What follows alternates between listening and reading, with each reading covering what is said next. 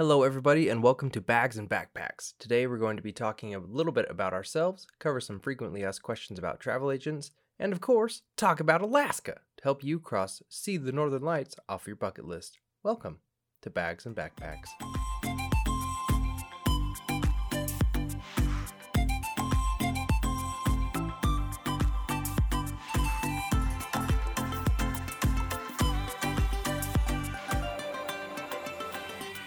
Hello, my friends. My name is Brandon Nish, but more on that later. I'm very excited to introduce to you one of my really good friends. He has been a travel agent for over 37 years and is genuinely one of the nicest people I've met.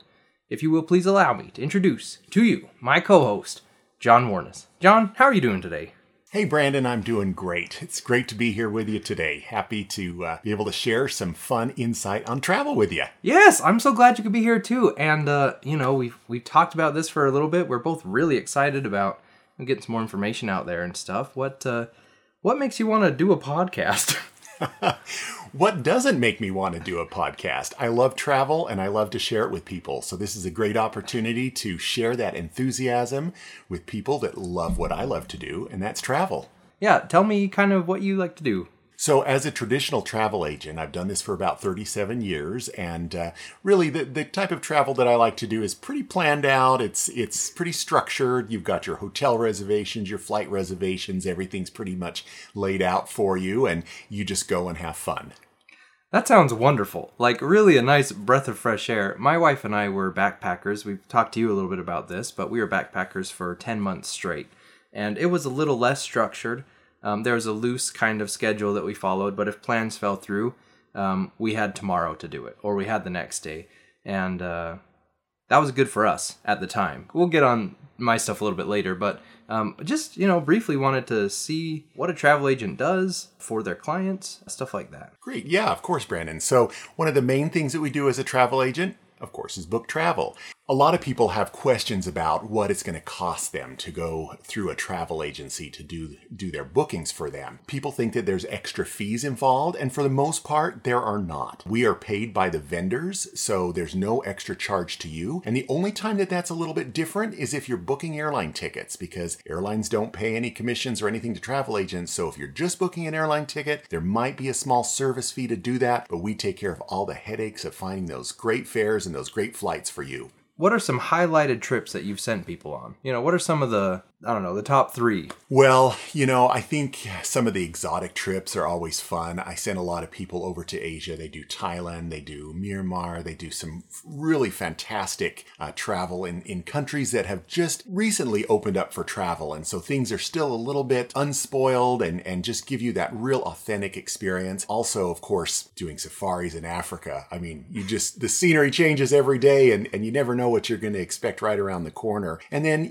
just doing even close to home trips when I'm able to do some national parks or up in our scenic Rockies and in the Canadian Rockies, tagging that on with a fun Alaska cruise or something. Those are some of the trips that really excite people. That's adventure at your fingertips, I would say. When we were traveling, we did a little bit different. We would generally stay with people or book an Airbnb and go out and find our own things to do, which was just as fun because we were able to kind of live like the people and, see their day-to-day lives. But I think that you're right. A lot of travel can give you that little slice of life and help people broaden their horizons, I suppose. Very true. And I think a lot of times people are looking for a good balance in that too. Some people don't have the luxury of the time, what it takes to doing the backpacking type trips, but they like to have a little bit of that in their more structured trip as well. You can plan some days where you don't have things quite as structured, but you can go off and maybe do some exploring as the locals do and really kind of get some of that local flavor. And, maybe during a long trip, you can spend a couple of nights in more of a intimate local type hotel that's not a big chain or something, so you get to know the locals a little bit better. Love that. We have a lot of resources and a lot of experience that is sent to us that we can kind of help get people to that perfect spot. Of course, we can't have traveled everywhere around the world. We'd love to be able to do that. So we have to rely a little bit on some of the guidance that we get from some of our sources and our resources, but we pull those together and I think we can really that perfect trip for people. Yeah, definitely. What kind of information do you like to have ready for you when a traveler approaches you? Right. So the thing that I that's the hardest is when people say, I want to go on a trip. I don't care where I go. I don't care when I go. And I don't care how long I stay. Oh, geez. Come on. Give me something to work with. That's the biggest challenge. But if you can at least give some dates, of course, a bit of an itinerary doesn't have to be super detailed, but maybe just how long you want to stay, what cities or what countries you want to visit. It's always good, of course, to know who's going, how many adults, children, kind of what the makeup and age frame of who's going. That always helps as well. And just kind of the basics to start out with. Are you going to need airfare? Are you going to need train? Are you going to want to do hotels the whole time? Or do you have some flexibility? That's probably the first and foremost that's going to help us start to get things going. We could have used you when we were planning our trip. It ended up, we pretty much followed the summer everywhere we went, which meant we were always in the rainy season. And a little bit of that forethought would have been great. We did pack a jacket, we had umbrellas, but it was like, man, everywhere is damp. Right. So, avoiding things like that or taking advantage of things like that. Some people love the rain. We didn't mind it too bad. And that is something to be mindful about because there's certain places in the world that when you travel during a season maybe where you live and it's wintertime, it's going to be summertime there. So if you're packing for the climate that you're leaving from, might not be the climate that you arrive to. So it's always good to keep that in mind as well. You want to be prepared for what the season's going to be and kind of, what to pack and what to bring to make it a real fun and positive experience. So it's not so miserable. Definitely. So if I said, John, I want to go to the beach, I need to get away during Thanksgiving time. I don't know. I want to be gone for a week. Was that enough to work with? Pretty good. That's a really good start. And then there may be some more questions thrown at you as we start to process it. And there may be some countries or locations that you're adverse to that you don't really want to go to. So we'll throw some out and kind of see what sticks and where you might be headed. Definitely. Okay, well then it's really not that complex to work with a travel agent. Very true. Yep. Perfect. What are some of the reasons you found that people travel? Well, of course, one of the big reasons is they just want to get away from the normal day-to-day routine. They want to go somewhere different. A lot of my clients, they want to go somewhere just to relax and just enjoy the scenery, be on the beach, just really have a relaxing time from a very busy schedule that they may have back at home. Other people are adventure seekers and they want to go out there and explore and hit the road running. They want to climb every mountain. They want to explore every cave. They want to see everything that they possibly can see.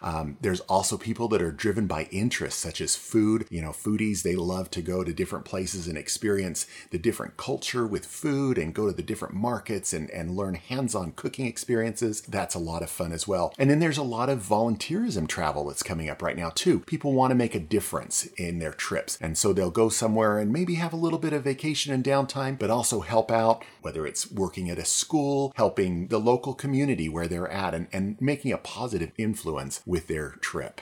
That's awesome. Yeah, that's one thing that we were able to do. We worked with a program called Workaway, and you go and you stay in these people's houses. They put you up for food and a room, but you volunteer and you give service 5 hours a day about. And that was a big draw for us. And you develop these relationships. So you do learn how to kind of cook and cleaning habits or whatever it is and home duties of these people you're staying with. And that was a really great thing. So on that note, there's also a show that we've been watching a little bit. It's out of the UK and it's a round the world race where these teams, they go on a round the world race, kind of like our Amazing the Race here in the United States. But theirs is a little bit different. The money is not really the big thing. It's the experience of going around the world. And they're given a set amount of money and they've got to go all the way around the world and meet at this final point. They are given local places to stay along the way and jobs to do. So they're actually in the community waiting tables and cleaning out, stalls and farms and doing all of this kind of stuff. And it's so exciting and such an interesting show, kind of waiting for the next season to come up. But it really sparks your interest for travel too by seeing that. A lot of the reason for anyone to travel is the wanderlust. And you can see that through Instagram. You can see it on TikTok. You can see it on these shows. I remember watching one. It was called Departures. And it's two friends and they just go on all these crazy adventures. And it's really just interesting to watch. There's a lot of reasons times that people travel, and we wanted to kind of get into one of the biggest destinations people are looking for, especially this time of year. Alaska is on a lot of people's bucket list, especially to see the Northern Lights. And if you would like to see that, then yeah, now is the time to book to go see the Northern Lights. Can you tell me a little bit about, the beauty of Alaska, how to see the Northern Lights? Just, tell me about that. Yeah, of course. So Alaska, it's really a year-round destination, but a lot of people really think it's only for summer because, the cruise ships, they go from May to September. That's when everybody's going up there and spending their week or week and a half or 2 weeks exploring Alaska, but they're actually missing a time and a site that is on a lot of people's bucket list, and that's the Northern Lights. Right now, that's just a really hot item that people want to see. And a lot of times when you think of the Northern Lights, you think of Iceland, you think of Norway, you think of some of the Scandinavian countries that you need to go to. That's a bit of a challenge because it's a little further to get to, and it's very cold there too. So you're flying a long trip to go somewhere that's quite cold. But we actually have the possibility to see the Northern Lights right in our own country, in our own backyard, and that's Alaska. I mean, the visas that you don't have to worry about, or is a little bit of a journey, but definitely flights from here to Alaska are certainly cheaper than here to Greenland or Iceland. Yeah, of course. So one of the best opportunities to get to see the Northern Lights is going into Fairbanks. Fairbanks, Alaska has really good air access from the mainland United States. You can get in there pretty easy. Sometimes the schedule during the winter is a little more limited, so you may not have all the flight choices that you have during the summer, but it's still very easy to get up there, and it's actually quite economical right now. I've seen airfares for in the $300-400 round trip to get up there. Sheesh. Yeah, really, really good. And hotel rates, of course, in the off season in the winter are going to be a little less expensive. You can stay at everything from a Marriott property to a small local bed and breakfast, or, you can do your Airbnb like you were talking about. That's always fun to travel if you're going to just do a little bit more local travel. Yeah, Fairbanks is a great place to be able to see the Northern Lights. Once you get into Fairbanks, you can explore on your own. You can rent a car and go up there. But really, if you're a little bit worried about that, because the weather conditions can be pretty severe up there, and it can change by the minute almost. So there are some great tour companies, and they're very reasonable, and they will offer these trips that leave late in the evening, usually around 9-10 p.m. is when you depart. They take you far up north as they can to some places where there's some lodges. They give you, food and hot drinks, and then you get to go out there, and they'll provide the cold gear so you can dress warm and see the Northern Light, and hopefully you'll have that experience to be able to see it, and then they take you back home so you can go back to your room and go to sleep. That sounds lovely. See the Northern Lights and keep all your toes. Like, that is the definition of a good trip. Right, exactly. Nobody wants to be stranded on a highway up in Alaska in the middle of a snowstorm. Big old note from me. What else is there to do in Alaska? So for Alaska, during the winter months, of course, there's some geothermal pools that you can go to that are really kind of fun. So, you get that nice cold experience going up to the Northern Lights and soak in a nice geothermal hot tub or pool. So that's for the winter. And then, of course, Alaska is a great destination for the summer. When everything gets really hot in the lower 48 states, it's really nice to be able to go somewhere that's nice and cool, and the scenery is spectacular. I've seen photos. I definitely need to get up there. I know salmon, right? Fishing is a big pull for a lot of people up to Alaska during the summers. Have you booked anything like that before? Yes, absolutely. So we'll book a lot of fishing lodges where people just want to go up. They want to stay in a lodge. Everything's all inclusive. So they cook all your meals for you. They help clean all the fish that you get. And then you can go out for salmon. You can go out for halibut. Pretty much anything that's in season, you can go out. They'll even take you by float plane or by helicopter to some very remote places to go fish some different streams that you'll be the only person out there with the local bears, which is always fun to see them as well, as long as you keep a little bit of a distance. Sure,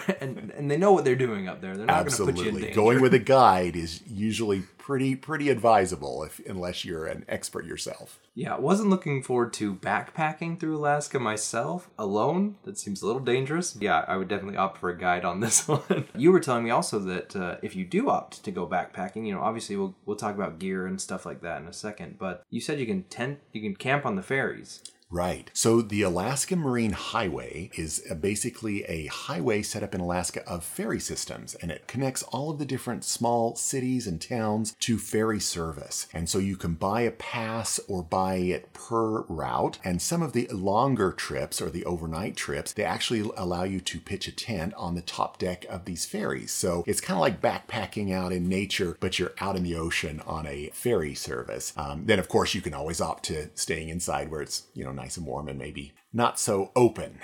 Go get some cocoa. Yeah. Exactly. Even in the summer, cocoa is always nice in Alaska. Definitely. I didn't realize there was so much to do up there. A while ago, I saw there were some ice hotels. I haven't seen them as much in Alaska. There are some opportunities to do that up in Iceland and up in some of the Scandinavian countries. These are actually igloos. They're glass igloos. They're fully exposed glass. So at night, especially in the wintertime, when you get to see the northern lights, you're sleeping under the stars, under the northern lights, and it's a nice heated element with lots of down blankets and lots of warm things there for you. So it's a great way to see that as well. Wow. I've always wondered, you're not sleeping on ice. There's got to be a mattress. I mean, they have very beautiful bed frames. Yes. Those are made of ice. But what? There's a mattress? There's box springs? There is a mattress and box springs and lots of blankets. Dumb question, I know, but I've always wondered.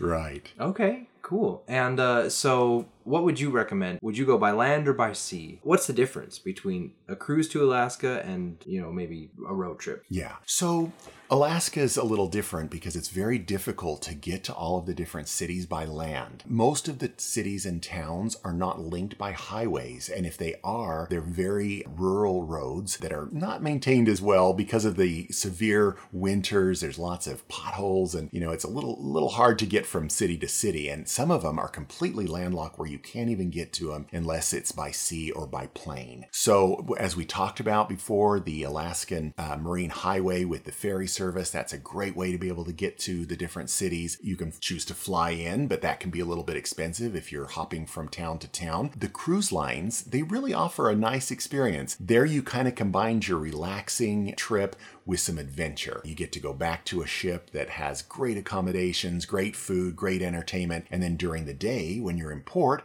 you're off exploring. You're going up into glaciers, you're doing kayaking, you're doing all kinds of fun experiences that just really show you Alaska at its fullest. Wow. How do you pack for a cruise like that? The word is layers. Whenever you're going to Alaska, you always want to have layers because the temperature and the climate can change so quickly. Even in the summer months, I've been up there in July, actually on the 4th of July, and we had snow up in Glacier Bay. It was really fun because we got to experience Independence Day with snow. But then the next day was sunny and warm in port, and you just had a t-shirt and shorts. So you always want to make sure that you're planning base layer that you can have when it's warm, and then something that you can put on. Backpacks are crucial. Whether you're on a cruise or whether you're backpacking, keep a small backpack with you so you can throw that jacket or that warm gear into the backpack as the sun comes out and warms things up and you're out there exploring, because in about an hour, you might need all of that again. It must be a very interesting bag to pack with a jacket and some sunscreen, a little bit of everything, I'm sure. Right. Yeah. Exactly. And sunscreen, it's funny you say that because a lot of people forget about that because they think, oh, we're going to Alaska. It's going to be cold and everything. But, the sun is just as bright in Alaska as it is anywhere else. So make sure that you pack that sunscreen with you as well. Certainly. I'm more of an aloe packer than a sunscreen packer, but I would love to be a sunscreen packer one day. If we're talking about hiking up glaciers and, going on these kind of extensive excursions, what physically should people do to prepare for a trip like this? Besides, the packing the gear and stuff, should we be like walking every day or what? Yeah, it's good. Whenever you're going to do a trip that has a little bit of extra activity like that, you just don't want to go into it and not have kind of built up to that. So, go take those walks, go do a little extra exercise and just kind of get yourself in that fitness level because there's a lot of hiking involved. There's a lot of strenuous work that you might not have back at home. So if you're prepared for that, that's going to help tremendously when you're on the trip. Is there any difference difference? I mean, I know the cruises were at sea level, sure, but we're also like a little further up on the planet. Is there any problem with altitude that we should be aware of, or? Well, and I'll find that I'm an avid runner. I like to get my runs in on a cruise ship as well. So being at sea level, being here in Utah in the mountainous area where it's a high elevation, I have to work a little bit harder. And I find that when I'm on a cruise ship and I'm running around the jogging track there, I can run a lot farther and a lot easier to breathe than it is sometimes here. Same thing when you're traveling and you're going in on some of these hikes and you're going up to the glaciers, you do definitely go to a very high altitude very quickly. So you'll want to kind of make sure you're in good shape for that. Your guides that usually will go with you will kind of give you some tips so that you're not just going out full bore and have some issues there, because that, as you travel around the world, that can be definitely a factor that you need to consider, especially if you're coming from a sea level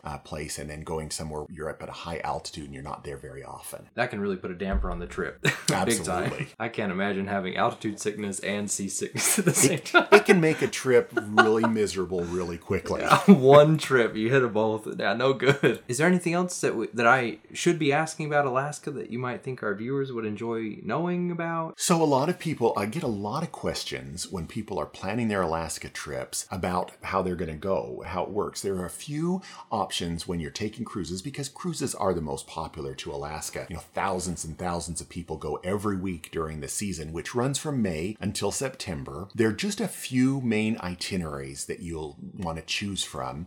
The most convenient for those of us in the United States is the round trip out of Seattle. Your cruise ship will depart from Seattle, the port of Seattle, and do usually a 7-night sailing from Seattle round trip. So you'll fly into Seattle, catch your ship, and then it will come back to Seattle, and then you'll fly home. The other options would be a round trip from Vancouver. That is by far my favorite itinerary because you're in the Inside Passage for 2 full days of cruising. It's a very narrow strait that's just absolutely beautiful. The water is as still as glass and the scenery is absolutely beautiful. So if you can spend that little extra money or that little extra time to get up into Vancouver and take that sailing, of course you'll need a U.S. passport if you're traveling as a U.S. citizen because it is a Canadian port. So that's a little different than Seattle, but it's well worth it. The other 2 itineraries out of Vancouver are the one-way trips up to Anchorage or from Anchorage back to Vancouver. So you'll pick the ship up in Vancouver, you'll sail it up to Anchorage, and then you'll either fly home from there or you can start taking your land exploration up into Alaska. The other itinerary would be taking the ship from Anchorage back to Vancouver. And there again, you can start your adventures up in the Anchorage area or up the northern Alaska area, catch the ship, come back down to Vancouver, maybe spend a couple of days in Canada, which is a great place to see, and then fly home. Those are all 7-night itineraries, so you'll plan on a week for those. The last itinerary, and it's not quite as popular, there's not as many options to choose this, but it would be a round trip out of San Francisco. Adds a couple of days to your trip, a couple of extra sea days, but for people that want convenience and just be able to go in and out of San Francisco, it's kind of a nice itinerary as well. And who doesn't like to sail underneath the Golden Gate Bridge as you're starting your trip or ending your trip? Wow. I didn't know they left out of San Francisco to Alaska. Yeah, it's fairly new, but it is a neat option. You could definitely leverage your plane ticket versus your cruise ticket between San Francisco and Seattle, and whichever one is a bit better for your situation might lend to a good adventure either way. Absolutely. And Brandon, I would tell everyone that's out there that's really thinking about Alaska, start planning it now. If you're thinking, hey, this summer is the summer we want to go up to Alaska, it does sell out really quickly, and you will get the best pricing and the best availability right now, and you can really get that itinerary that you want. So even though where you may be right now, it may be cold and snowy, and the last thing you want to be doing is thinking about booking a cooler destination, just get in there and start booking it. Can they book with you? Absolutely. That's my job and that's my passion. Where can they find you? So you can find me in a couple of places. Our website, which is great to be able to find all the information on us, it's www.ultimatetravelinc.com. You can also call our local number here in Salt Lake City, which is 801-968-4400, and you can also email. And my personal email that you can always send something to is John, John, and then it's Ultimate Travel Inc. So the word ultimate and then travel and then inc.com. Perfect. We'll link both of those in the description below so you guys can check that out. But I think that's going to do it for today. Thank you everybody for joining us on our new adventure, this podcast. We would love to hear your feedback. For now, I guess let's go book it. Let's do it. But what? There's a mattress, there's box springs. There is a mattress and box springs and lots of blankets. I would love to be a sunscreen packer one day.